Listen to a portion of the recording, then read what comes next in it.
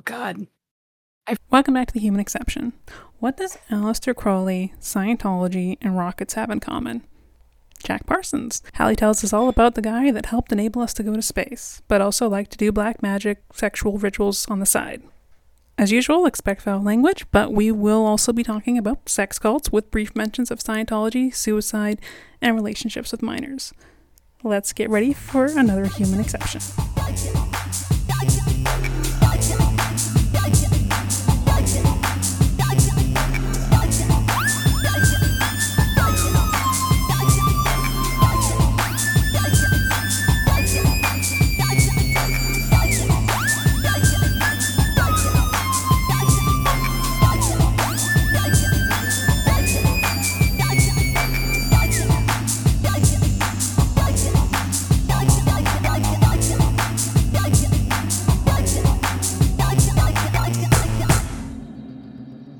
I feel so bad that I'm about to put y'all through a book report. I'm so sorry. I love book reports. We've got Good. how many You're in episodes the right of me place. doing it to you, so... I know, but this is like, so, okay. I don't know how I didn't know this. I was really upset when I had to learn about it from another podcast that was recorded several years ago. I went, who the fuck is Jack Parsons? And why did he know both Aleister Crowley and L. Ron Hubbard? Like, what is happening? Why did this happen? This is incredible. I love these like messed up genius stories. And I still love the Very fact that smart you're like, guy. I'm going to do Jack Parsons. Like, why the fuck does that sound familiar? Yes! Oh, because he's tied into the Is Montauk that a- conspiracy. is Of it- course. Is there something called the Jack Parsons Project, or am I crazy? There's something called the Jet Propulsion Lab that he founded. Not what I was Okay. thinking. Okay. What am I thinking of? No, I God had the knows. same thought the other day, too. And I was like, putting together some images for it. I was like, Yeah. I don't know where that came from. It's definitely been floated around, I think, more in recent history, because as we'll talk about, most people focus on the salacious and they forget the fact that he was a goddamn fucking genius who had no regards for his own safety. Oh, Look, you Did he can't do progress cocaine? if you don't try and kill yourself a couple of times. Exactly. Just Explosions. Let's see what happens. This is what those billionaires in the sub have been talking about. They're not alive anymore. Yep. There's it is also interesting to me that, again, like we were talking about Wikipedia, the Wikipedia article on him is extremely detailed. I couldn't even get into some of it because I'm like, I'm gonna add another 5 goddamn pages to this if I keep going. We're gonna have to skip a few years here, Jack. Sorry, but you just kept trying to blow yourself up. So this is where we're at. Because he really did. So Jack Parsons, weird dude. Like I said, a lot of the articles, even some that will be in the show notes, and I'm not, scraping them over the coals by any means. I get it. Journalists got to make their money. Salacious sells. So there was a lot of sex. There was a cult or a few. There was a compound. There was some black magic rituals with blood magic, fire, Tuesday. daggers, Mm-hmm. orgies, Mm. and lots of other. Okay. Mhm. Nathan's Aleister in. Crowley. Yeah. Scientology, L. Ron Hubbard in his pre-Scientology days, and then rockets. All of that combined. It's a great combo. I can't wait till we get to the part where he summons his second wife.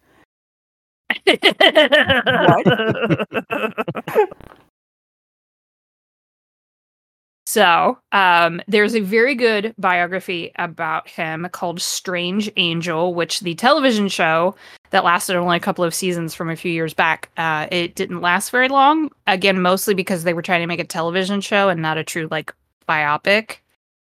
Salacious. And also, no shade to the dude who played Jack Parsons, but they cast an Irish actor, which I thought was a choice, who didn't look anything like him. I was like, what are you doing? He was an American rocket scientist. I'm so confused right now.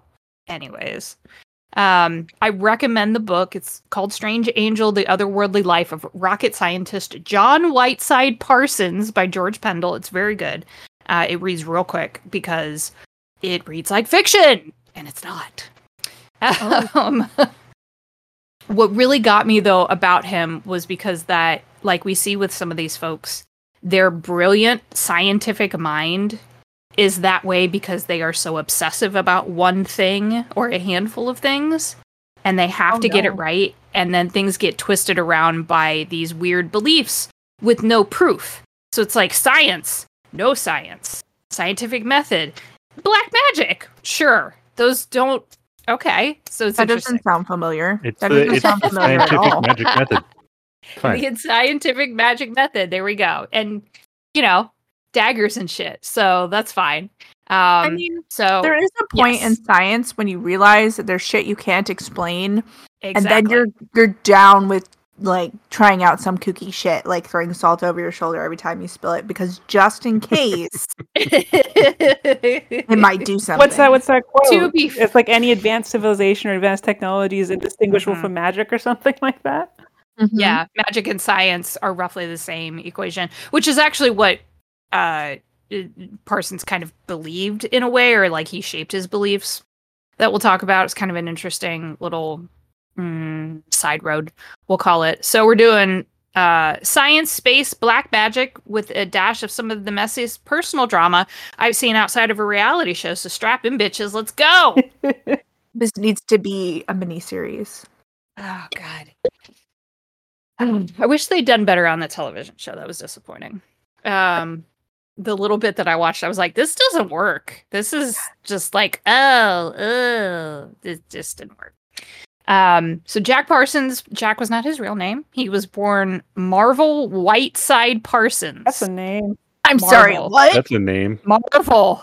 Why is that a like name? Marvel Whiteside Parsons. He was named after his father. Senior. What? Whitesides? Is that a surname? It's a stuck into a middle family name? It's a family name, yeah. If this was a novel, we would be setting the note that they needed to rename that character because it's too much. That's really bad. His mother was Ruth Whiteside. That was her maiden name. Okay, he came actually from a very progressive family, surprisingly enough.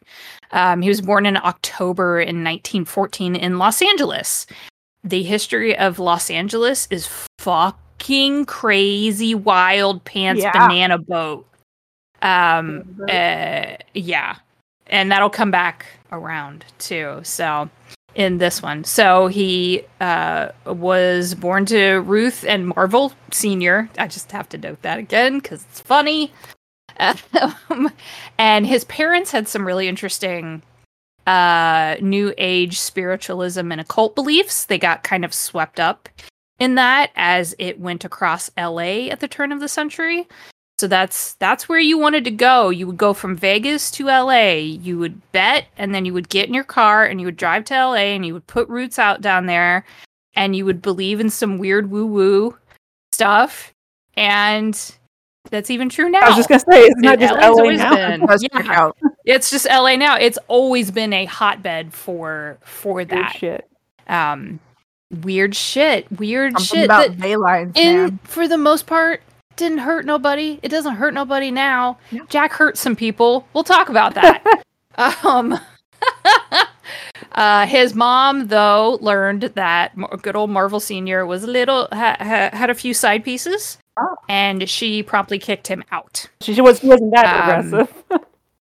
She was just like, I don't need you, and just booted the whole man. So I like her. His name was Marvel. I was like, she feisty. Okay. She actually outed him to the neighborhood, the very wealthy neighborhood in which they lived. So she basically got on Nextdoor and was like, "This son of a bitch, I'm burning his shit on the lawn." I love her. For her. It's so good. And she, especially, I think her motivation was because she found out that he was cheating on her as she was pregnant and right after she gave birth to his son. Oh man. Yeah, fuck him. Yeah, fuck him with a rusty razor. Mm-hmm. So she boots him, She turns around and realizes she has this baby named after the dude she just booted, and decides that she's going to go as far as legally changing old Marvel Jr.'s name to John Whiteside Parsons, did him a favor. giving him the middle name. Yep, that was her maiden name. Beautiful. And then had him rechristened. Fuck yes, Ruth. I love her. So pissed. She's like, I don't need this man. What I don't year need is no this? man. 1914 is the year he was Oh, born. girl. She is such a fucking badass. Oh my Yeah. god. Yeah. It for good and bad, I think, as we'll see. She got a little attached to her son, Oh no. not in a good way. Yeah, Some that's Norman fine. Bates shit? She raised. Oh, spoilers. I'm uncomfy.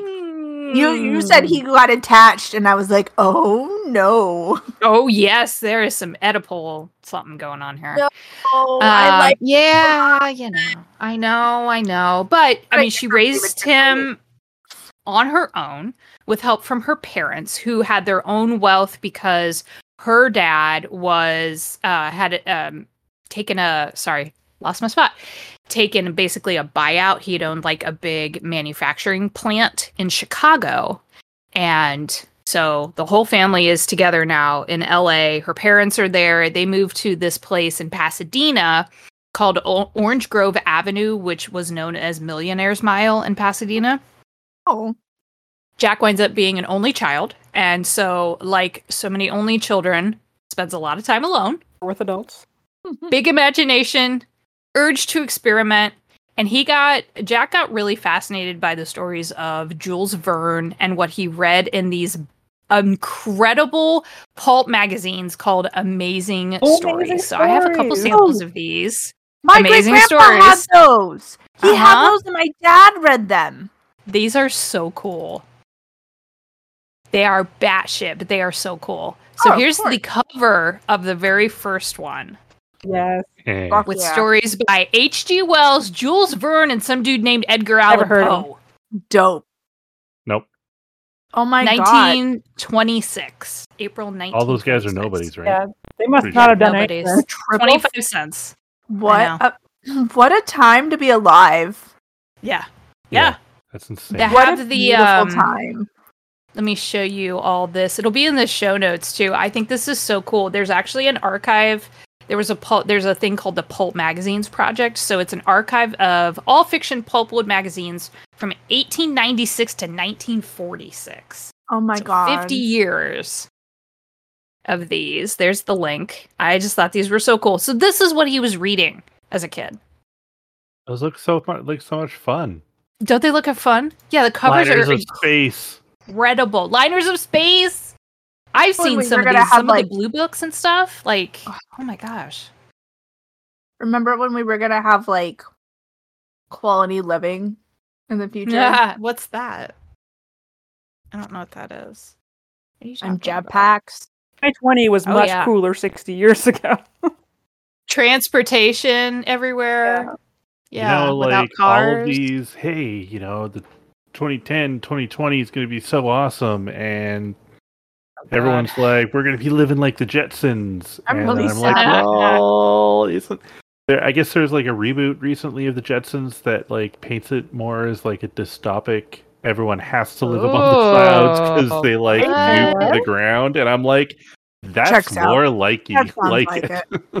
That's wow. Okay. Remember the little boy with his little helmet? That's so that he doesn't get COVID. Courtney. Oh god. Rip. Oh gosh. So yeah, this is what he's reading. I encourage you all, if anyone's listening, to go check out this digital archives hub for pulpmags.org. It's really cool. They have stuff in here where I'm like, I know I've seen these before. Like it's like you said, Courtney, I know my grandparents probably had some of this stuff laying around at some point. Like, it's a really neat project. Good on them for archiving that bit of history. The cover illustrations are really cool. And in the words of the magazine's founder, Hugo Gernsback, great name. Oh my gosh. Great name. great fucking name. He was originally from Luxembourg, I believe. He said that he wanted the magazines to impart knowledge without once making us aware that we were being taught. We should do an episode where we read like random stories from that stuff. This would be really. I thought about that. That would be like, really fun. Comment, like, you know, public domain at this point. It has to be. We could definitely check on that, but yeah, I think these would be. Yeah, it's open access digital archive. Your own radio play.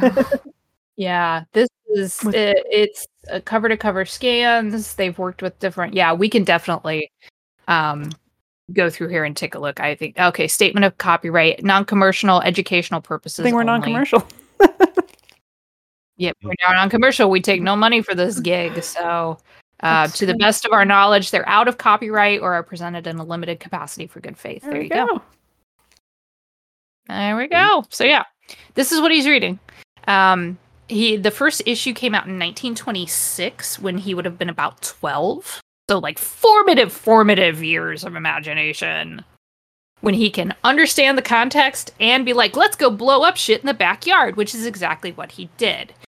So Jack decided he was going to bring his really close friend and classmate along, Edward Foreman. Foreman would be with Jack until the day Jack dies. Oh, so he's friends. Like, they are diehard. Were they roommates? I mean, were they? Yeah, I was just gonna say they were not roommates. They were not roommates, as far as we can tell from everything in Jack's history. He was at the very least straight presenting. I saw no relationships with anyone but women, but that doesn't mean anything. Who knows, right? So, but no, they were like the bestest of best friends. They were from totally different backgrounds. Foreman grew up as part of a working class family on the other side of Pasadena. You know, Jack is growing up on Millionaire's Mile, but Foreman was bigger than Jack, quite a bit taller. He was a couple of years older. And so Foreman was kind of Jack's defender against like the bullies and the kids who wanted to pick on him because he was a weird, scrawny little nerd. But they loved science fiction and they desperately wanted to learn how to make a rocket. So during this time, 1920s into World War I, rocketry and rocket science was not something considered to be for intelligent people. It was actually widely mocked because it was thought, I know, it's really fucking funny to me. It was largely thought of like, yeah, that's where the phrase comes from. It just was not something that was thought to be for intelligent people. It was a dream of the clouds and the stars. It was for people who had their heads, you know, way up there and weren't grounded or level-headed. It was mocked by the greater scientific community. It's a really weird time at this point, too, because you're only a couple of years before the collapse of Wall Street and the Great Depression sets in. Science is constantly expanding, and yet rockets are ridiculous. I'm like, it's what? Interesting to think about, because we grew up in a time when we've already been to space, but having never gone to space before, like how wild that would be. Never done that. Like, there's no fucking way. Yeah. Right. But the things like the telescope and the microscope have been around for hundreds of years, so it's this weird point of growth. They're getting ready to be pulled into a world war. Like, all of this stuff is happening, and Jack couldn't get this out of his mind. He wanted to build a fucking rocket. This was his goal. So they would take gunpowder out of cherry bombs. No. Yep. Oh no. It's amazing someone didn't blow a hand off. I was going to say, how many fingers is this person missing? None. What? A miracle. None. I have no idea. miracle. They would literally build these rocket engines, try to build rockets with gunpowder they slowly poured out of cherry bombs that they had somehow cracked open. Oh my god. And would pour the gunpowder together, and eventually Jack's backyard was just covered in craters. Oh my god. From where he's a mama's boy. Yeah, Jesus Christ. I know. There was a bit in there about that. It wasn't a direct quote from Ruth, but it was essentially like, well, boys will be boys. It's no biggie that our glorious backyard has a bunch of holes in it. My little Jackie can do no wrong. Oy, oy, oy. However, what is also interesting to me too is that these amazing stories, they're written by Poe's in here. You have Poe and Verne who are like opposite ends in a lot of ways about considering what they're writing about. In some ways, yes, and in some ways, no. It takes different forms. And Jack really, really liked the idea of some of this darker stuff, the occult. The occult.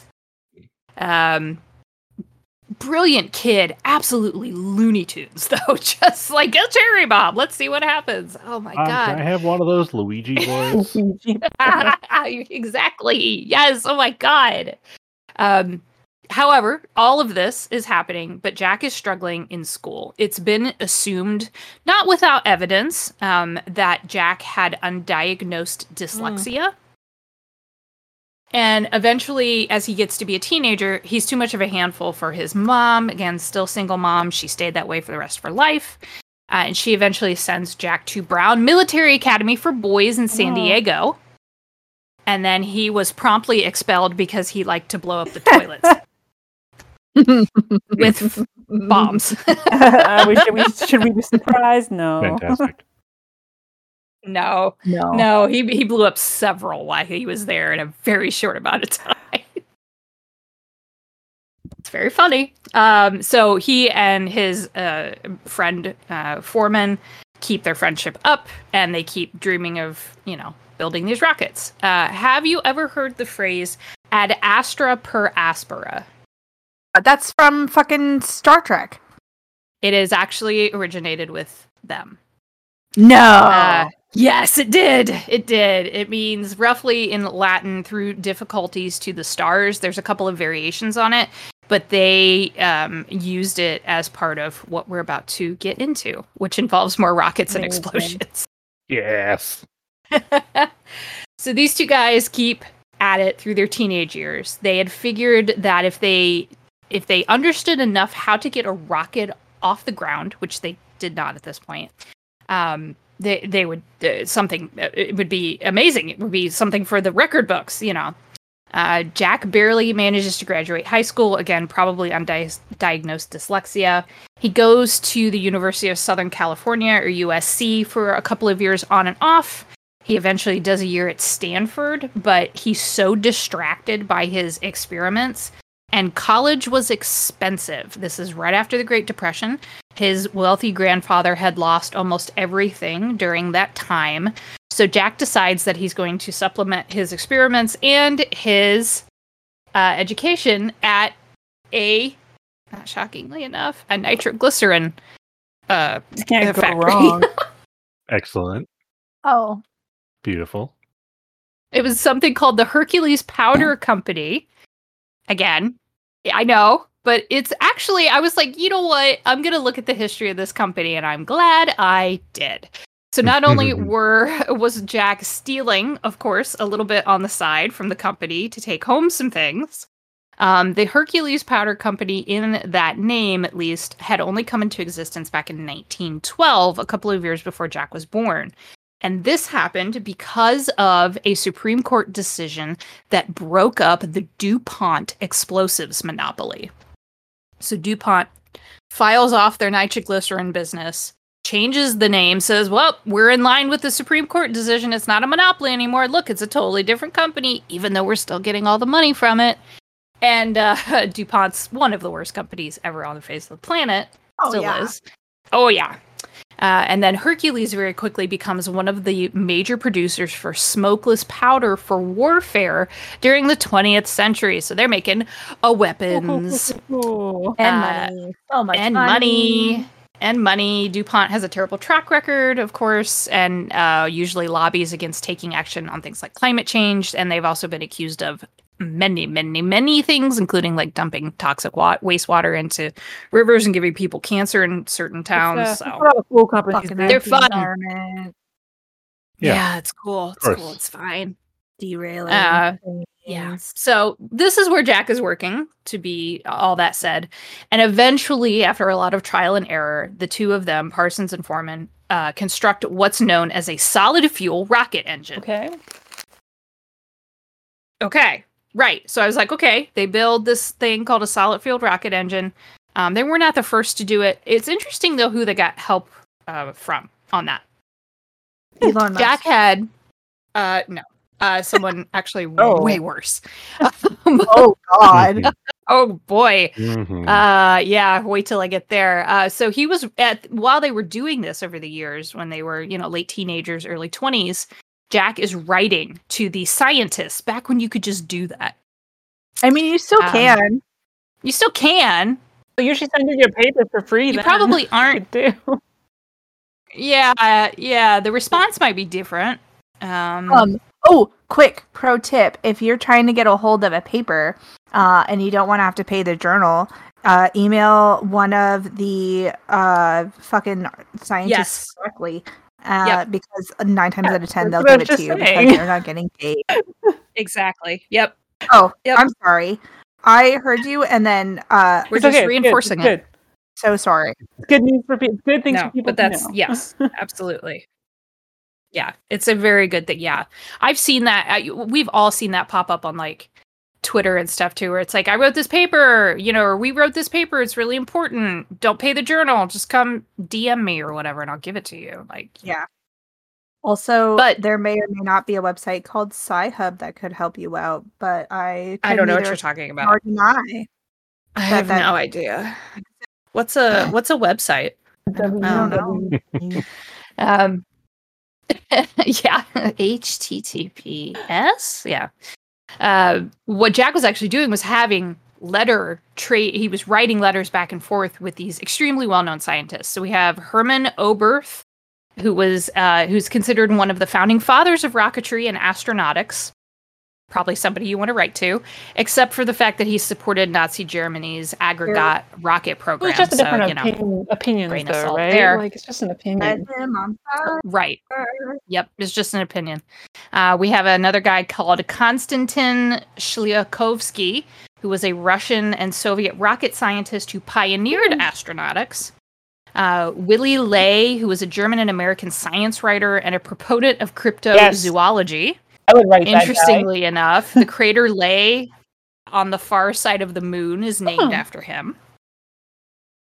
And of course, we can't leave out my favorite, Wernher von Braun, the father of space travel and a known Nazi who surrendered to the Americans at the end of World War II and was then transferred into a work contract that eventually led into a successful career with NASA. And NASA really liked to ignore the fact that he was a Nazi. NASA likes to ignore a lot of people. NASA ignores Jack Parsons. There is a long and well-known history of, can you help us advance farther than this other country? We'll forgive your war crimes. Yep, war crimes. Don't know her. Yeah. It's that was a point. I got to this point and I was like, this is a really, really pivotal time in history that we're talking about. And then you get this kid who is literally on the phone for hours at a time with fucking Wernher von Braun. Yeah. It's wild to me. What a time. Wild. I know. So Parsons continues to kind of bounce in and out of university. He's still struggling. He would actually never obtain a degree. Again, not that piece of paper means anything. But this would be something that would come back to bite his reputation in the ass more than a few times. He kept working at the Hercules Powder Company, but began to suffer from headaches due to the exposure to nitroglycerin. And those headaches would plague him for the rest of his life. Yeah. Oh, worker safety. What? So as they get older, Parsons and Foreman start to see Caltech in California doing really interesting things with science that's pretty adjacent to what they're experimenting with. And they attend a lecture on the work of Austrian rocket engineer Eugen Sanger. And they approach the lecturer for help, but were redirected to a man named Frank Molina, who was a PhD student at Caltech. He was a brilliant mathematician and a mechanical engineer. And this is where everyone gets on like a house on fire. And they immediately are like, yes, we are going to build a rocket together. And they start applying for funding from Caltech. but they did so without mentioning that their ultimate goal was to send rockets to space. I want to build one for fun. It's just like, we just want to play with explosives and build another solid fueled rocket engine that can burn for more than like 2 seconds. Is that cool? Caltech gives them money. They're like, cool, thanks. It was like $5,000, which is a lot of fucking money back then. Yeah. How many rockets could you have made out of that time? That's what I want to know. I don't know. They burned through the money pretty quickly, mostly because they were constantly blowing shit up. But that sounds right. Yeah.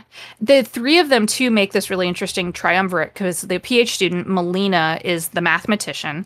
We have Edward Foreman, who is the machinist. He does the hands-on construction. And then you have Parsons, the explosives and chemical expert, who is also a little bit on the side of the Looney Tunes. So all of them together are like, let's do this shit. They go to Melina's doctoral advisor, who then makes a really interesting choice to let them operate within the confines of the Guggenheim Aeronautic Laboratory, or GALCIT, on the Caltech campus. And this is despite the fact that 2 of the 3 aren't even students. Wait a fucking minute. How did they get the money? Like, the one PhD student got the grant and then Dumb and Dumber just gonna tag along? Is that how that worked? Where's the grant proposal? I want to see the grant proposal. Don't know her. Yeah. Couldn't tell you. Got it on a smile and a name. Couldn't tell her. Don't know her. Couldn't tell you. The Wild West of pre-space flight science, baby. Dude, I know. What a time! Like, can we just go back in time? I just want to discover some stuff, but with equal rights. And, I mean, I could bind. I could be a dude. I would be a dude for science. Dude for I'm science. fine with that. There's a quote. I could be a dude for science. That's the next shirt. Or like ever-standing non-existent collection. Like, oh my god, I would wear that. I know. I should maybe do a thing, but also I would wear that. Yeah, I'd be a dude for science. Oh, next live stream we should get shirts like that made and wear them. That would be great. All the random shit we said, and like that. Absolutely. So what they get through this little deal is money, no money, sorry, no extra money, but they do get use of the facilities and some resources. So the 3 of them had to finance all of their like material components for their experiments on their own. So Jack goes to take more shifts at the Hercules powder factory, leads to more headaches because of more nitroglycerin exposure. Not great. They do this for years and years of experimenting, arguing, failing, going back to the drawing board, starting all over again. They all shared kind of this, I guess what we would probably call now socialist set of values. Parson flirts a little bit with Marxism at a time, which will bite him in the butt with the Red Scare. So I give you a picture from 1936 of a group that we're going to talk about here in a minute. Here's Jack first. Let me give you him. Good looking dude. He's got some great pictures. When I was trying to find pictures for the website. Very suave. Yeah. This is probably the picture he's most well known for, is when he's explaining this bomb. It's a car bomb that was planted in a private detective's car. He was a witness. Yeah, we'll talk about that. Let me really tell interesting. you about this pipe bomb I got here in my hand. Pretty much. Yeah. Here's a picture of what you could call the GALCIT Rocket Boys from Caltech. Jack is on the far right at the bottom there. And then you have Foreman. I believe Foreman is the one sitting on the rock. You have, and I think the mathematician, Melina is in the very back there by the sandbags, and the other 2 guys here that we'll talk about. So that's these guys in 1936, which is about where we're at in the story. Mid to late 1930s. Eventually, Jack gets kind of lonely. And he, he's failing in his experiments, but his social life kind of flourishes, we'll say. He meets a woman named Helen Northrop at a local church dance. They fall madly in love. He proposes in July 1934. He was 20 years old. She's a couple years older. And then they get married the very next year in April 1935. Didn't even wait a whole year. Just go. Have sex those days, right? Right, though. That's what you had to do to have sex in those days, right? I mean, they met at church, rules. Okay? Yeah, no. Yeah. How many babies were born out of wedlock? Because I can think of one or so two. Yeah, or in the old days. Yeah. So Jack takes on a new, better-paying job at a place called the Halifax Powder Company. Still powder company, still doing the same kind of thing, still getting the headaches. You would think the extra... The sorry, what? Huffing the chemicals. Yep, that'll kill some brain cells. You would think the extra money would go to the household, his new wife. No, it goes right back into his experiments. Yes, it does. You're going to find out real quickly that Jack Parsons is not a good dude, nor is he a good husband. He's kind of terrible. It's amazing. I was just like, this guy is so focused on what he's doing. He can't even acknowledge the fact, like, Helen basically used to say, like, all the extra money goes to Jack's experiments. I wasn't even able to get, like, a new dress this year because, yeah. Yep. He also, as he's spending all the money on his rocket group, and when that's not enough, he also makes nitroglycerin in their home right on the front porch to get extra cash. And who is he selling this to? You know, people who need nitroglycerin real fast in a hurry. Go. Mafia. Car bombs. Car bombs were actually quite popular in LA at the time. Illegal. Yeah. So is making nitroglycerin on your front fucking porch. That's a great way to blow up your face. Like, it was like a regular thing for people to be car bombed back then? Yes. In LA, yes. Huh. Mafia. Yeah, the mafia, the mob ran LA for a long time. The LAPD has always been corrupt. Yeah. From the get-go, it has always been run by different gangs. It is a problem to this day. LA at the time was seedy, vile, not somewhere you went if you were considered to be a moral or upstanding person. And it only got worse when they started including things like Hollywood in there, and then everything just got wild. Yeah. Totally happened all the time. Jack also pawned Helen's engagement ring and hit up her family for money. Oh, what a gem. Yeah, he's a dick. Let her have an engagement ring. He's brilliant, but he's a dick. Yep. Did it without asking her, just did it. The group is still cash strapped because they're doing more things with more of their experiments. And so the group grows to encompass more students. And then they test their first liquid fueled motor, just the motor. We're not launching rockets right now. We're just making sure the motor works. Near a place called the Devil's Gate Dam in the Arroyo Seco, and they do this on Halloween 1936. So it's just a big desert plateau outside the city, where you can get out there and just see for miles. It's like it's very similar to the areas they used to do the big Mythbuster drives when they had to test like full cars and shit. Yeah. Just miles of nothing. So, at the very least, you're not going to hit anybody, hopefully. They do this on Halloween 1936. The attempt fails because the oxygen line ignites and actually spews fire at them. Oh my god. OSHA? Don't know her. Don't know her. Not the first problem they're going to have. So they keep testing through the remainder of the year.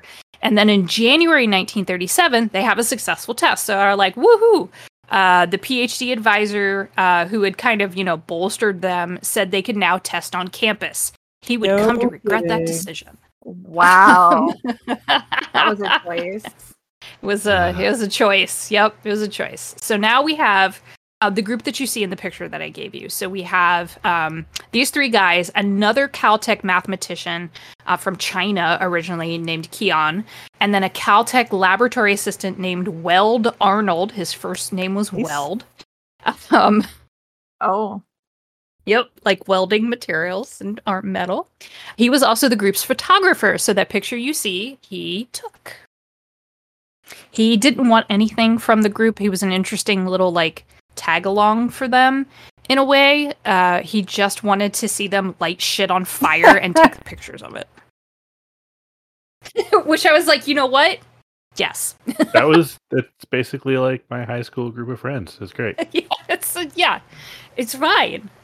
So this group, 5 of them all together became known as the campus's Suicide Squad.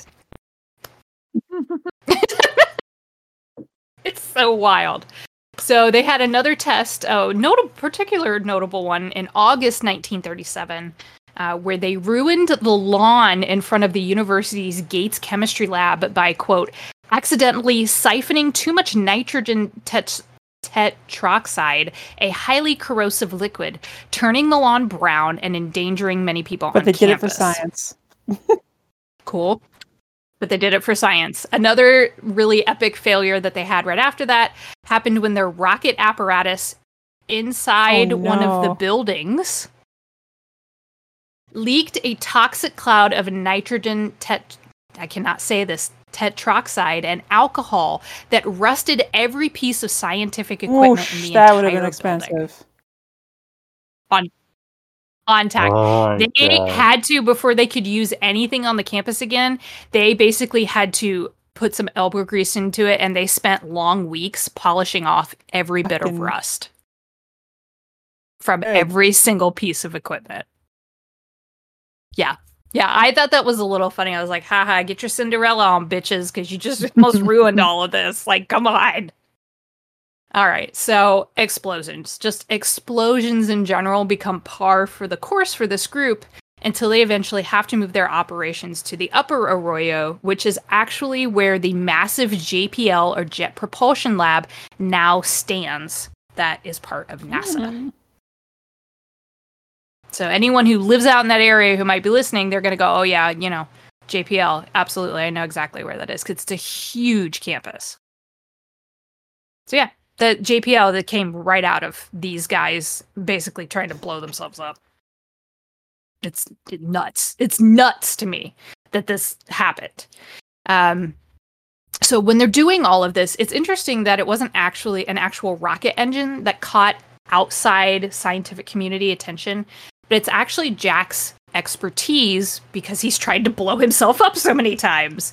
That very first picture that I gave you where he's holding an explosive, he was called in as an explosives expert in the trial of Captain Earl Kynette, who I feel like I need to do an episode on at some point.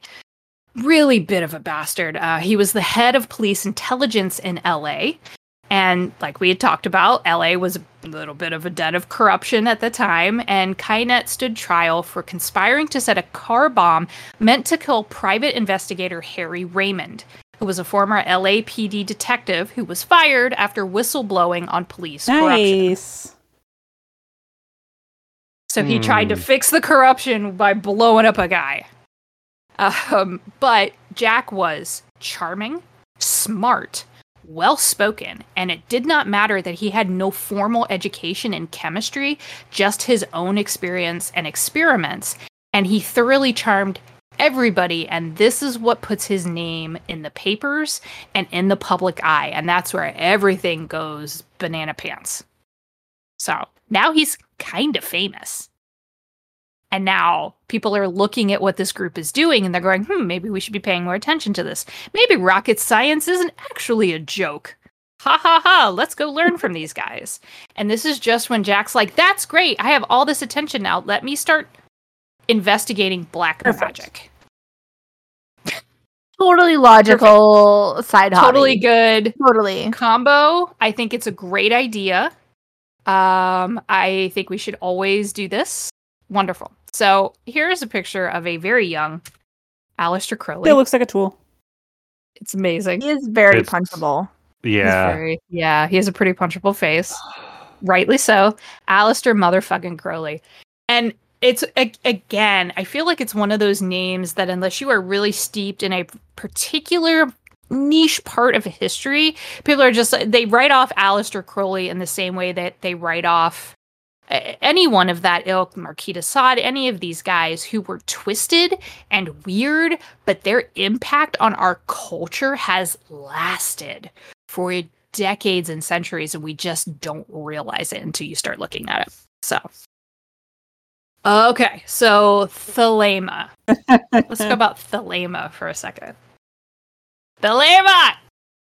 Aleister Crowley's little religion that he founded. Really fascinating. This is where I started to truly get like derailed. I was like, no, must resist the call of the occult. Come back. Don't get embroiled in this right now. You can do it later.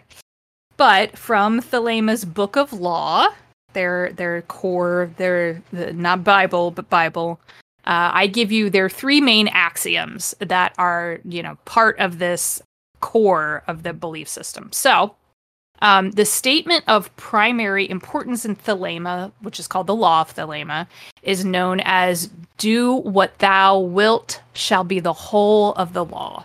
Basically, I can do whatever the fuck I want as long as I say that it's part of Thelema. Sounds like many religions. Oh. Mm. Yeah, they just said the quiet part out loud. This is supplemented by a second follow-up statement that reads, "Love is the law, love under will," which was an excuse for orgies. I can get behind that. Really? Oh. I mean, that's fair. Mm-hmm. Do we need an excuse for orgies? Well, we do when it involves not, but yeah. And then you have those 2 statements together that are generally believed to be better appreciated or better understood by considering a third statement, which just reads very plainly, "Every man and every woman is a star." Which I don't think is offensive in any way, shape, or form. It's supposedly a reference to the body of light, which is said by Plato, to be, we're all star stuff, right? Okay. Basically, yeah, I was like, okie dokie, yeah. I'm fine with the Carl Sagan part of this long before Sagan was born. That's fine. We occupy a time and position in space. We're distinctly individual. We have an independent nature. We shouldn't have conflict with other stars. Wonderful. I love the world peace. Miss Congeniality speech. That's fine. But it involves Aleister Crowley, which is where we get screwed. So Aleister Crowley, that Crowley, not the Crowley from Good Omens, as big of a David Tennant stan as I am, not that Crowley. Which it makes the name even funnier. So Crowley claimed that the Book of Law was written in Egypt during his honeymoon with his new wife in April 1904. No one cares. His influence spreads in kind of surprising ways. And it's this influence that eventually moves from England to the US. It gets wrapped up in LA and it snares Jack Parsons. So he and his new wife, Helen, attend a Church of Thelema in Hollywood in January 1939. And if you're getting Scientology vibes, you would correct because this is where L. Ron Hubbard fucking got it. Oh, yeah? So 1939, they get caught up in all of this. The church appeals to their modern, even maybe you could say libertine sensibilities. The church was very progressive. They welcomed actors, gay people, people of color, anybody who came to their doors curious. Not those gays. They welcomed them. So, not the gay people. Outwardly gay, like out gay, too, during this time. Really interesting. Parsons wasn't big on organized religion. He liked the ideas behind Thelema, but he wasn't big on going to the events. So he starts to read Aleister Crowley's works on his own. And this is where his brilliance becomes susceptible to his own superstitions and occult leanings because he's always been interested in it. And the more he reads Crowley's writings, the more he comes to believe that Thelema magic was a force that could be explained through quantum physics. So the science is the occult, and the occult is the science. This is where we're at. I know. And like we talked about, science sometimes does feel sort of magical, especially when you're like, we discovered this thing that you can only see at so many billion tenths of a magnification or whatever. Like, you're like, whoa. Yeah. Really? That's cool. If you've a chemistry class, that's fucking alchemy.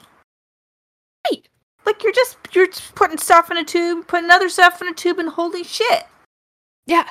Something happens. What the fuck?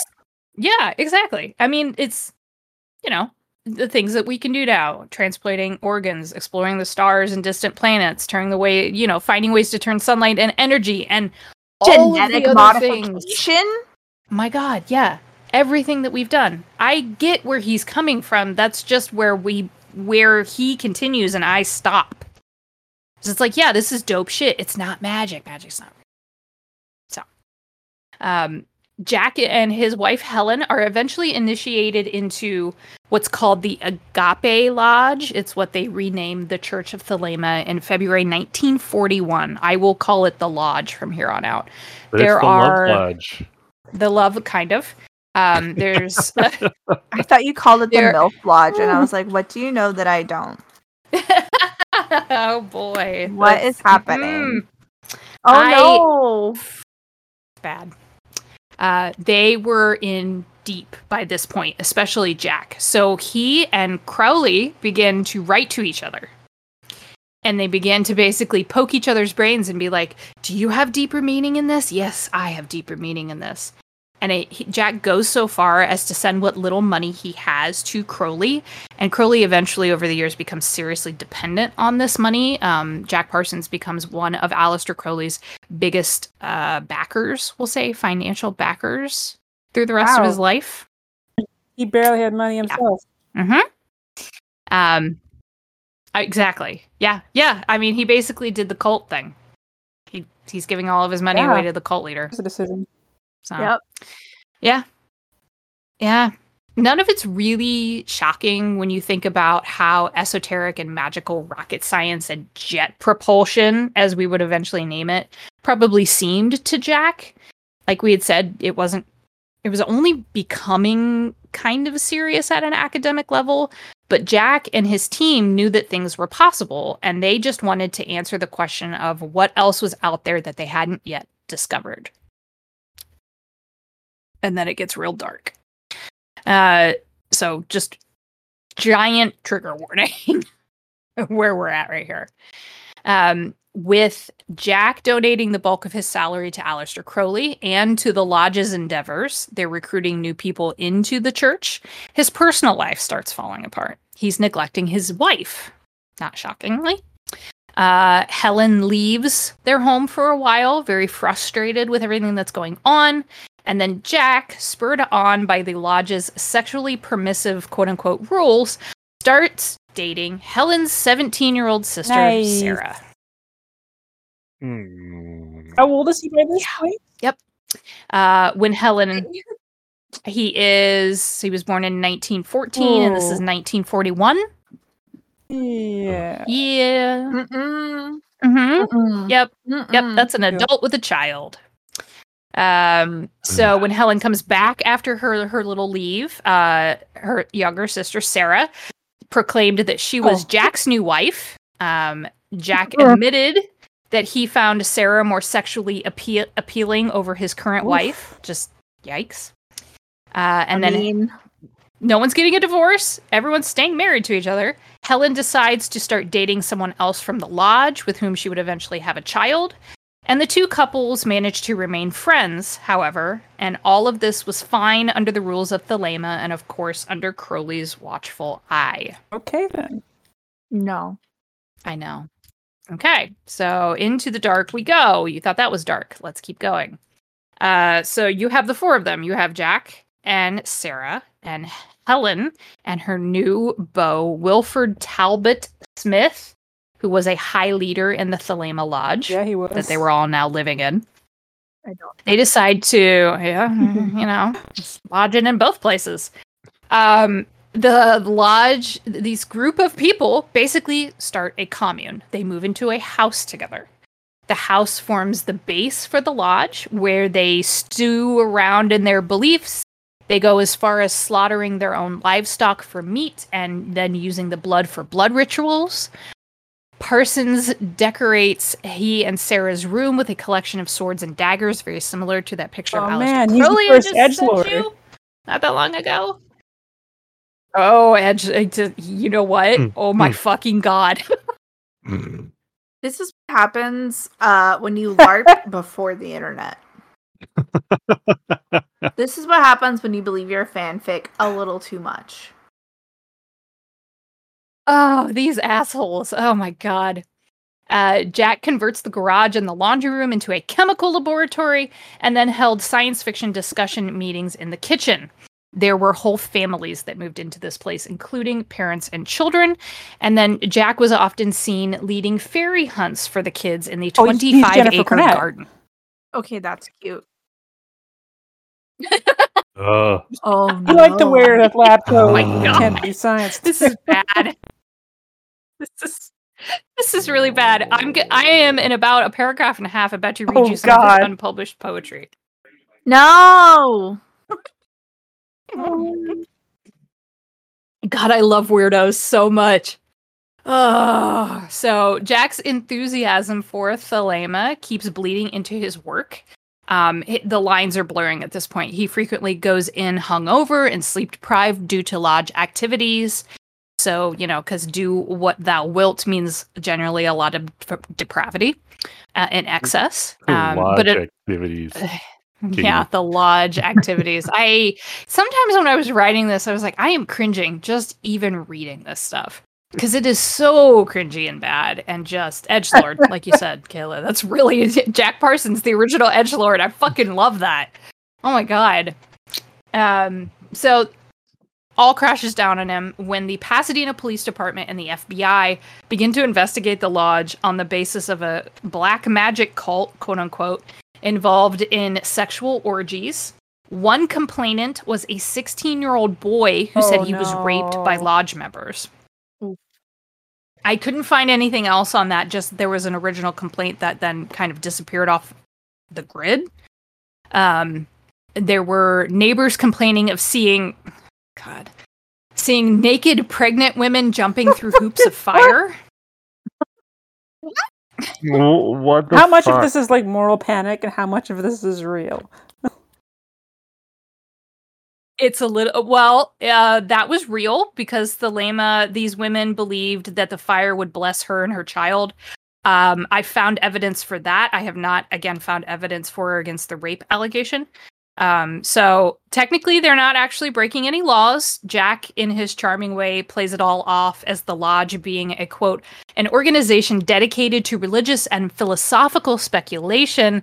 And eventually both the Pasadena police and the FBI closed their investigations. And to be a white man in like the 30s and 40s, and you can just get all kinds of money to make rockets with no credentials, and then anything you want to do. Yeah, napalm on your porch, fuck your wife's sister. Yeah, that's all good. Fuck my life, dude. He's on the downside at this point. He's habitually using cocaine, amphetamines, peyote, mescaline, and opiates. Jesus Christ, how is he standing? Rocket propulsion. Don't know. So many drugs. Oh my god. He sleeps with multiple women and gets one, at least, the fiance of another lodge member, pregnant, and she goes on to have an abortion.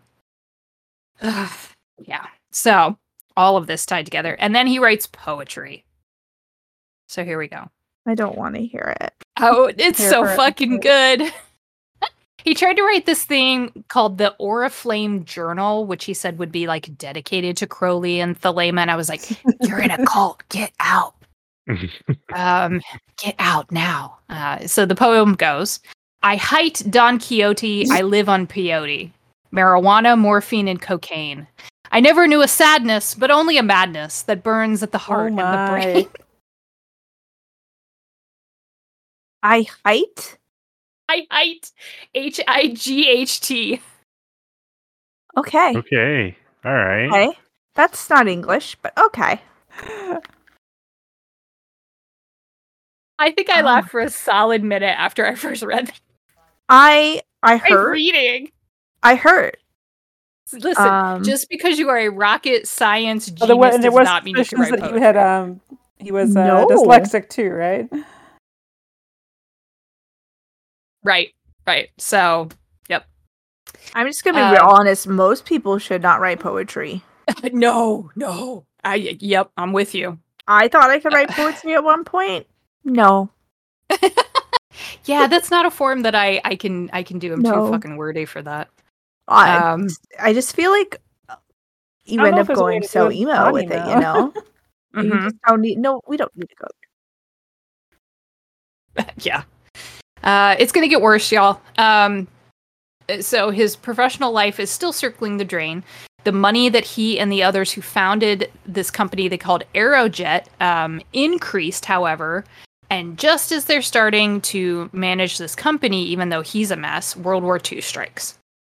So the U.S. Navy eventually gives Aerojet and Parsons and his team a $3 million grant to develop rocket-based weapons. And the business eventually goes on to be named the Jet Propulsion Laboratory that we mentioned that still stands today, that is part of NASA. NASA kind of roped it in later on in the 20th century. The Navy at this time for $3 million is ordering 20,000 rockets a month from Aerojet. Yep. Business flourishes. Parsons is coming in high, drunk, sleep deprived. He's not listening. He's not like everyone else is getting sick of this guy at this point, right? And then his disregard for safety becomes a big sticking point, and he's eventually removed from the company when a buyout came knocking. They're like, we're going to get rid of the guy with the bombs. Okay, good. Right, everyone killed. Yep, fair. So get him out of here before he blows us all up.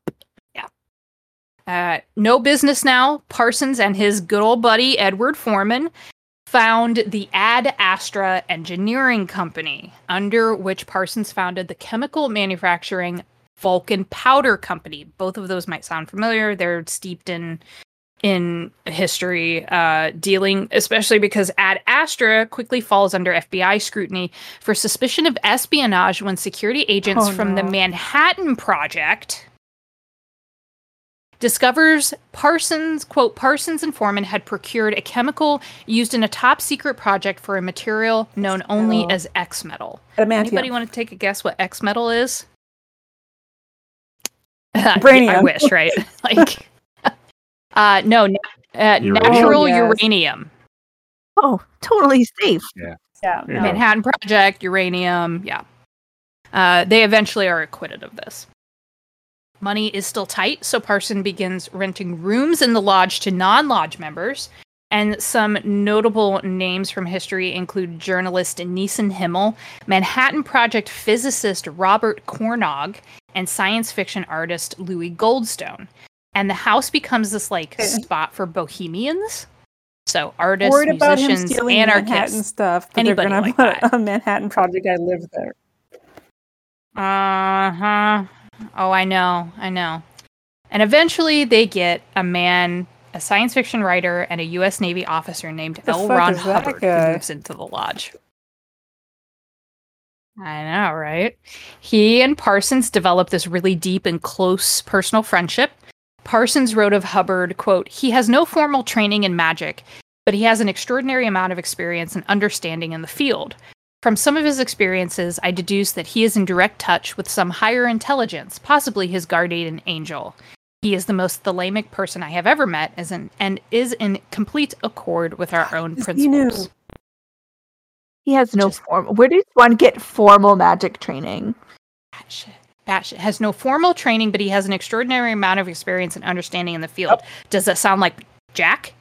Because it sure does. With rockets and science. Crowley was out there. Obviously, he could have just phoned him up and been like, "I need." Parsons is taking him under his wing. Where did he get his magic training? It's all fucking made up.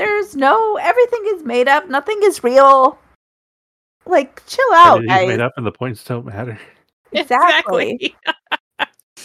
Oh my god! So Jack and Sarah have an open relationship, and she becomes fascinated by Hubbard. And Jack gets jealous. Jack worries that I know, right? Underage sister too. Yes, it's just I only have to laugh because I was reading all of this and I'm going, what the fuck did I? Why did I pick this? But also, it's extremely entertaining. Jack worries that he might not find a new partner through typical means, so he starts to conduct black magic rituals, which worried other members of the lodge. They worried, not about what Jack was doing. Yeah, you remember this one? Not about what Jack was doing, but what he might attract or even anger spirits that would infect the house and impact everyone. Fair. Okay. You're worried about everybody else. That's fine. He's clearly not. Jack starts to lose it at this point. He's reporting that he's witnessing paranormal events in the house, like poltergeist activity, orbs and strange lights, and shadowy weird apparitions, and even strange symbols showing up on random surfaces. And then we have this amazing quote about masturbation. So. Oh, no. In December 1945... Jack begins a series of rituals based on Enochian magic, during which he masturbated onto magical tablets, accompanied by Sergei Prokofiev's second violin concerto. That's a spell. That's some magic there. What? Come get your magical jizz! Magic. No. He's listening to classical while he's doing it. Come on. He's while he's wanking. Just fucking go blow shit up for no reason. Go fuck off. That's what he was doing. He was blowing up his junk. I was crying.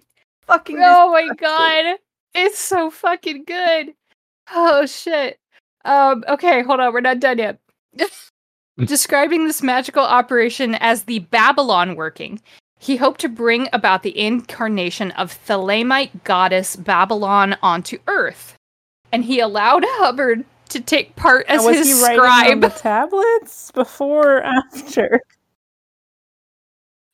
They're documenting what was happening while Jack's jerking off on this piece of stone. We did mention that there was drugs, so I think that plays a factor here. So many drugs. So many drugs, I'm sure, but I feel like there's not enough drugs for that to go on. Wait, I have the best part. Hold on. No. I'm crying. Oh my god. So he allows Hubbard to be right there. Just, I don't know why they both weren't wanking off. I don't know. Okay, anyways. They probably were. They probably were, yeah. Hubbard just didn't note that part. Because Jack wanted Hubbard there because he believed that Hubbard was particularly sensitive to detecting magical phenomena. And I was like, dude, it's calm down. Like, it's not magic. As Here, described Elron, by... drink this. I need you to test it for me. God damn it. Oh, I hate it. I'm done. I'm over. I hate men. I hate it. Oh. So, as described by somebody who lived in the house and witnessed this, a guy named Richard Metzger, Parsons jerked off in the name of spiritual advancement while Hubbard, quote, scanned the astral plane for signs brilliant. and vision. Fucking excellent. Oh, fuck. Okay. Oh, God. All right. It gets worse. All right, hold on. So Crowley falls deeper and deeper into his Thelemic beliefs, and apparently the magic of his own jizz, in his own paranoias, and he meets a woman named Marjorie Cameron. She had come to visit the lodge, and Parsons fully believed that she is the elemental woman in the manifestation of Babylon that he was trying to invoke. She showed up. She's beautiful. Of course, they're going to start performing sex magic rituals together. No. While most of the lodge watched. Here. All y'all, if that is your thing, the Montauk Project. Fine. Yes. Peter Moon, the guy that published the books, claimed to have met Marjorie Cameron, that she was related to Duncan Cameron, right? Who was the psychic that was used in the Montauk Project. Yep. So there's your connection, guys. Yes. This is the I went back and read that again. And I was like, oh, there Which it honestly, is. with There this it is, whole right jacking there. off and everything, it's kind of on Ooh. brand. So Kind of, yeah. It's really wild. They're trying to conceive what they believed would be a magical child, but they believed that it would happen through immaculate conception. And I was like, my dude, that train already left the station. Like, okay. God. So Jack's greater belief was that, quote, the purpose of the Babylon working, aka just getting off in front of everyone, was a daring attempt to shatter the boundaries of space and time, facilitating, according to Parsons, the emergence of Thelema's Aeon of Horus, which was a core of Thelemic beliefs. Basically, the end of times. it was like in their religious way. mythological like word salad.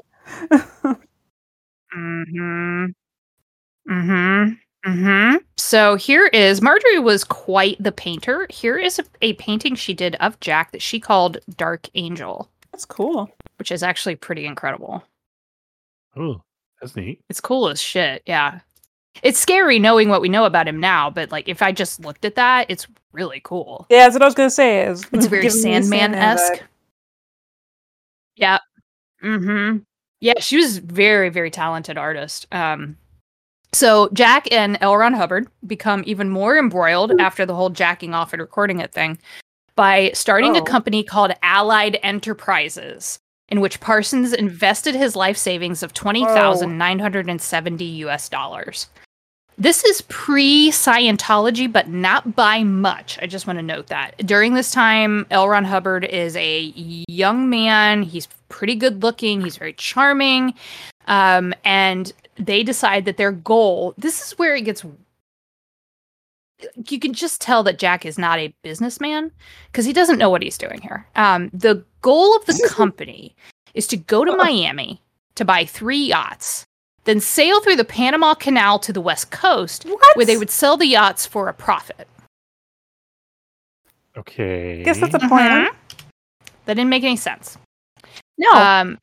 It's a plan. It's not a good one.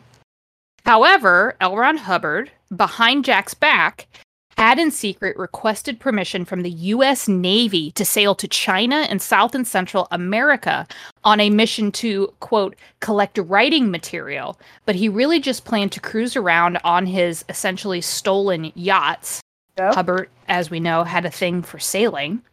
Yep. So, and that comes around again and again. So essentially, Jack gets ripped off as Hubbard and Sarah take off with $10,000 of his money. Hubbard eventually talks Parsons into coming back around. And when Jack later finds out that Hubbard did buy 3 yachts but tried to flee without taking Jack along, Jack curses them via black magic.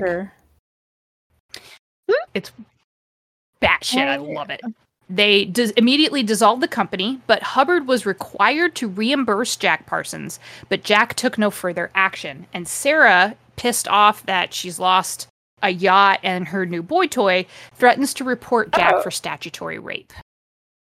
Good. Sarah would...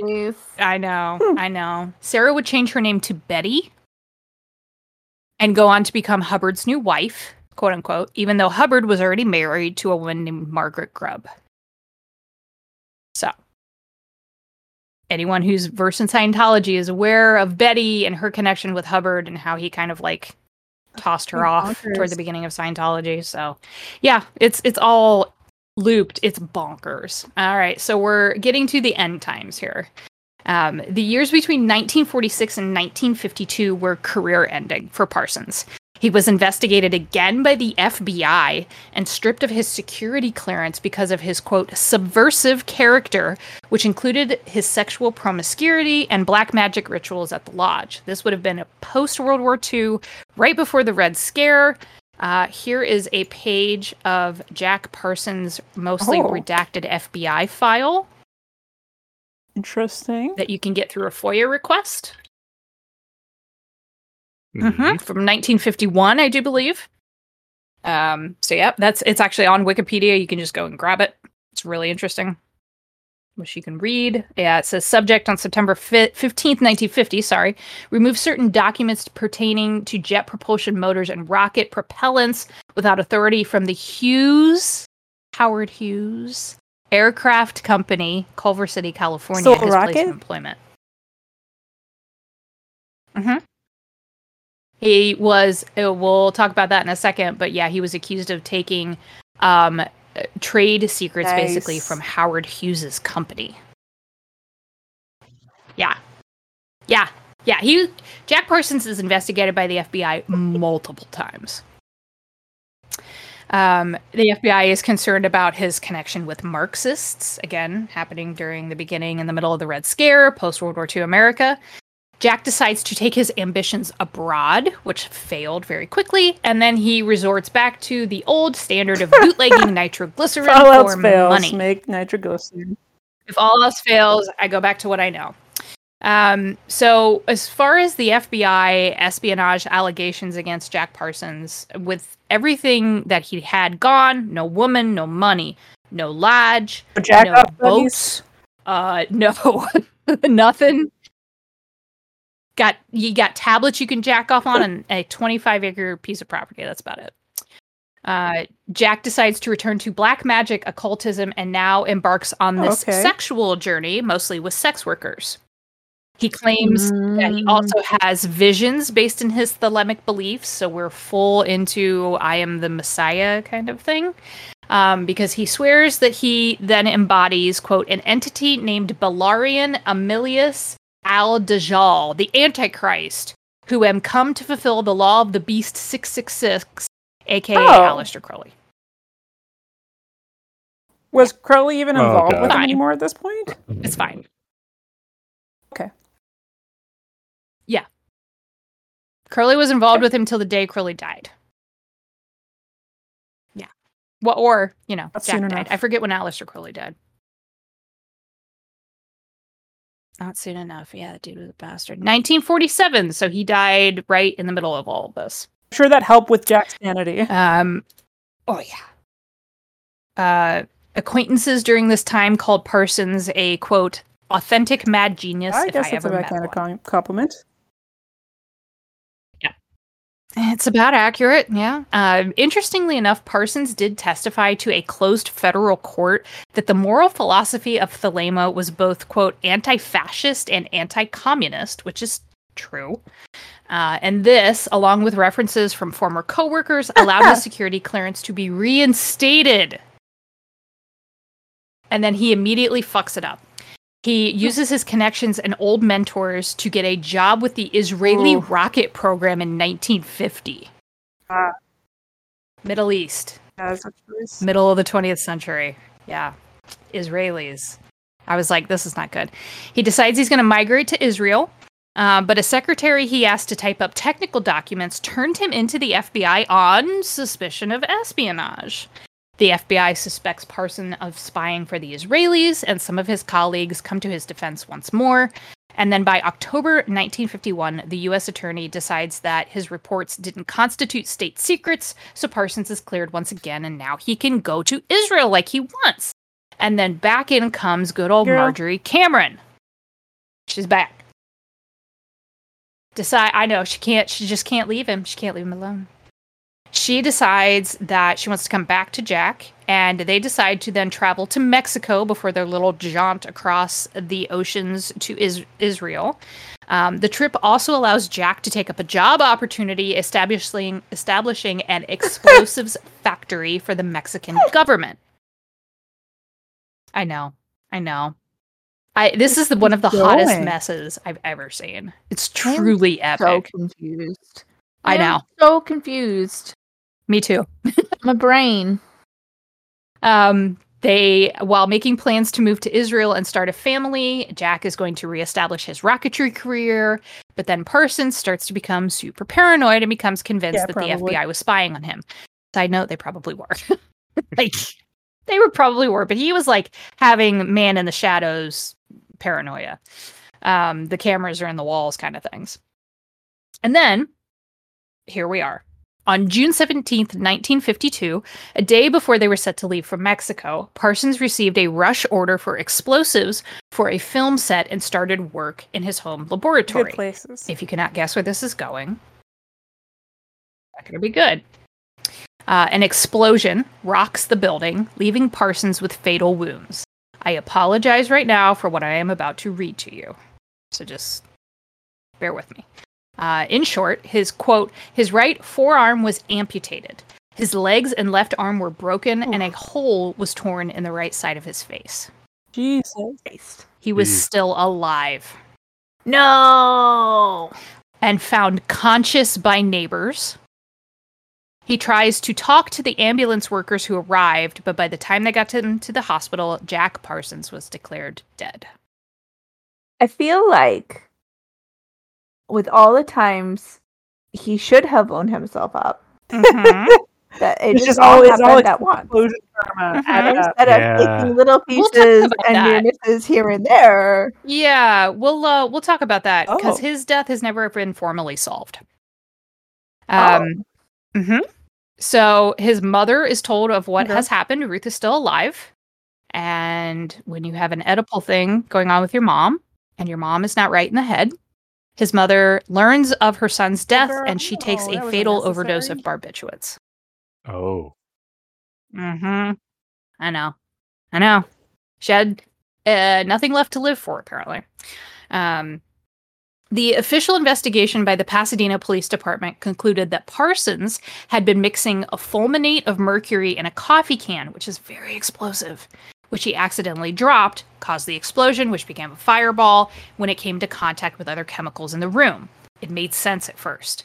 But many of the people who knew Parsons rejected this, saying that he would never make such a rookie mistake, even for all of his disregard for safety regulations. Because it's just like one of those things where it's like, you don't do that. You just don't do that. Why would you do that? Because the risk is if you drop it, everything goes boom. Up so far, yeah. The police said... Exactly. It's like, well, if he knew better, he knew better, like, why would he do that? The police said that Parsons had stored his chemicals in a criminally negligent way. Not shocking.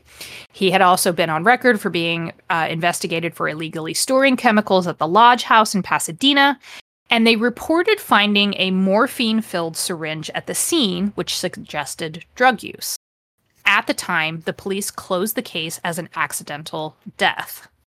Here is the obituary from June 19th, 1952 edition of the Pasadena Independent newspaper. John W. Parsons, handsome 37-year-old rocket scientist killed Tuesday in a chemical explosion, was one of the founders of a weird semi-religious cult that flourished here about 10 years ago. Police reports yesterday pictured the former Caltech professor, he was not a professor, as the man who led a double existence, a down-to-earth explosives expert who dabbled in intellectual necromancy. I want that to be my band name. That will never have. Intellectual necromancy is so fucking good. I like it. Possibly he was trying to reconcile fundamental human urges with the inhuman, Buck Rogers type of innovations that sprang from his test tubes. Yes. From his test tube. I was like, ooh, that's an ending. All right. Theories about Jack Parsons' death continued to circulate. Was it suicide? Was it murder? Some people thought it was an assassination planned by Howard Hughes in response to Parsons' suspected theft of the Hughes Aircraft Company documents that he got in trouble for. Others became convinced the police had a role in Jack's death, which would not be fully out of line, or those who opposed Jack's work for Israel, but his death has never been definitively explained. There was a private prayer service, held for him at a funeral home where his body was cremated. Marjorie Cameron then scattered his ashes in the Mojave Desert before burning most of his possessions. She later tried to perform astral projection to commune with him. Okay. I don't know. And to end with the remains and the reminder of an innovator, I cannot express how much Jack Parsons actually influenced the scientific and space community in America around the world. A very short list that I think is a rather impressive posthumous CV. so to speak.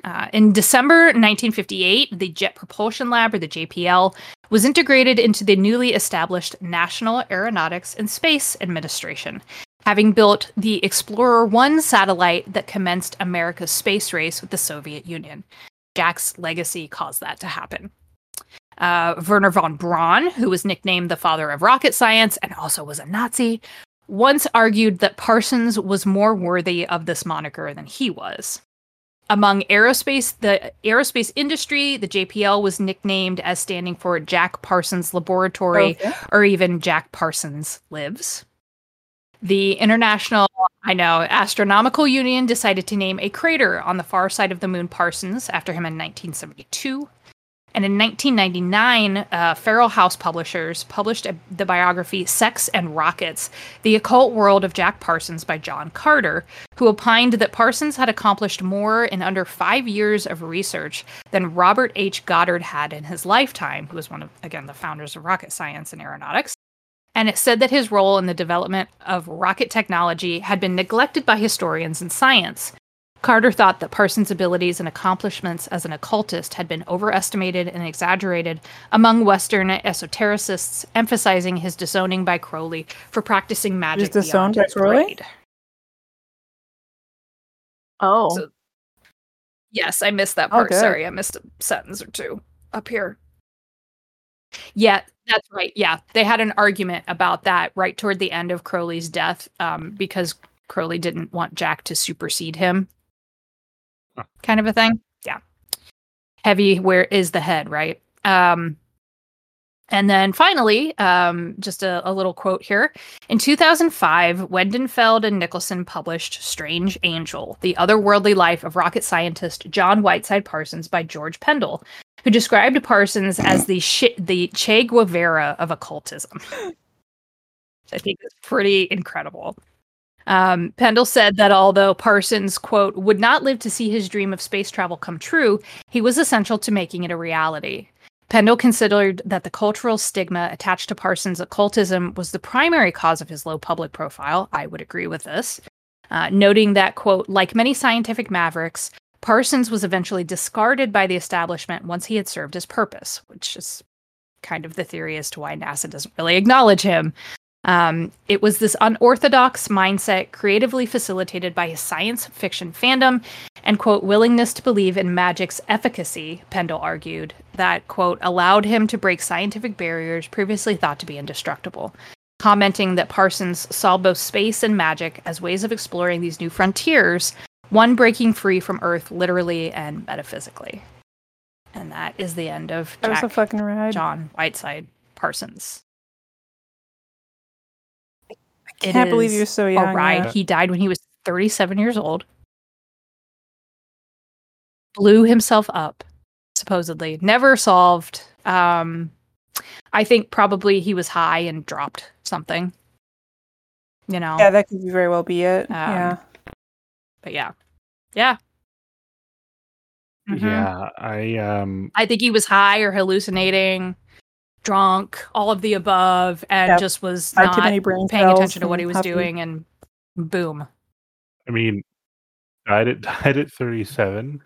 37. I am older than him. Yeah. 37? 37 years old. I'm almost kind of surprised that he didn't die earlier. Earlier, I know. I know. And a lot of the people he worked with at Caltech went on to have extremely successful careers.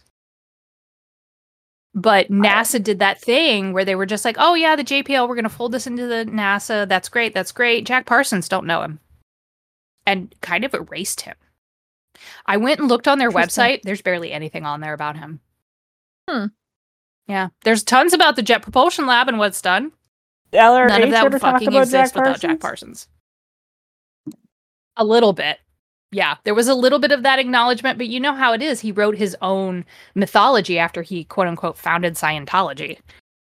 So there was a little bit about him. It was more in an acknowledgement of like, oh yeah, you know, I knew this guy and we went into business once and it failed, and then I founded Scientology. Now I'm fucking rich. Yeah, exactly. Yeah, and yet Elron has this cult, you know, that people have been suckered into and stolen millions and millions of dollars from people and ruined people's lives. And Jack Parsons, who, again, was an outright bastard, is a footnote in history a lot of the time. And he's the reason we fucking went to space. Like, it's wild. Absolutely it's wild. Yeah, that was... So there we are. Ah.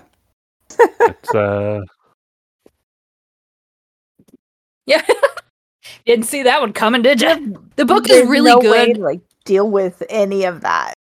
No. I read the book, and I was looking, and that's why I had messaged y'all, the prior weeks. I'm like, there's way more here than I even really realized. I thought L. Ron Hubbard was going to be like a footnote, like, oh yeah, they hung out and got drunk one time or whatever. No, he's standing there while Parsons is jacking off on a fucking magical tablet. Fucking weird, dude. It is so fucking weird. It's weird. Just weird. Come onto this star map so I can fucking... Sure, it was a But total also- circle jerk between him, Crowley, and Gross, Elron. dude. Gross. But also, if we, like... No. Well, and what's funny is, Crowley never came to the U.S. to visit them. For some reason, I had this in my mind that he was living with them. No, he stayed in Britain. Oh, fucking A. No. Mm-mm. He stayed in Britain. They corresponded. They called each other all the time. Yeah. You mean he finessed that man out of the money he didn't have with a fucking ocean between them? With a phone call. Yeah. Damn. Wow. I know. I want to be that cool. Crowley was a real sinister piece of shit. Well, yeah. Yeah. Yeah. I mean, I think people know that, but when you look at like the details of it, you're going, whoa, dude, whoa. No. Mm-mm. Not at all. It's a lot. But yeah, that's where we're at. Fuck. All right. Woo.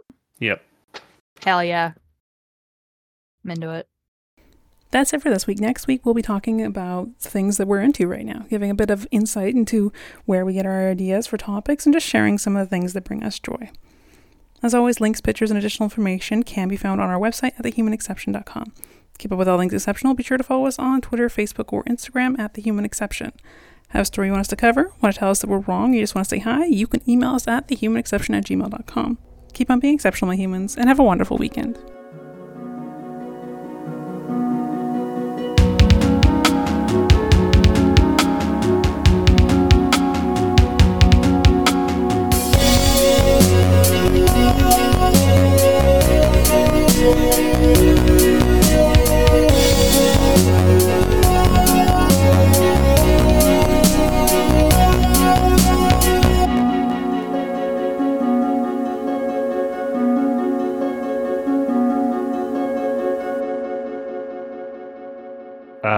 So a little bit of reading based on the No. My God. Oh my God. Robot.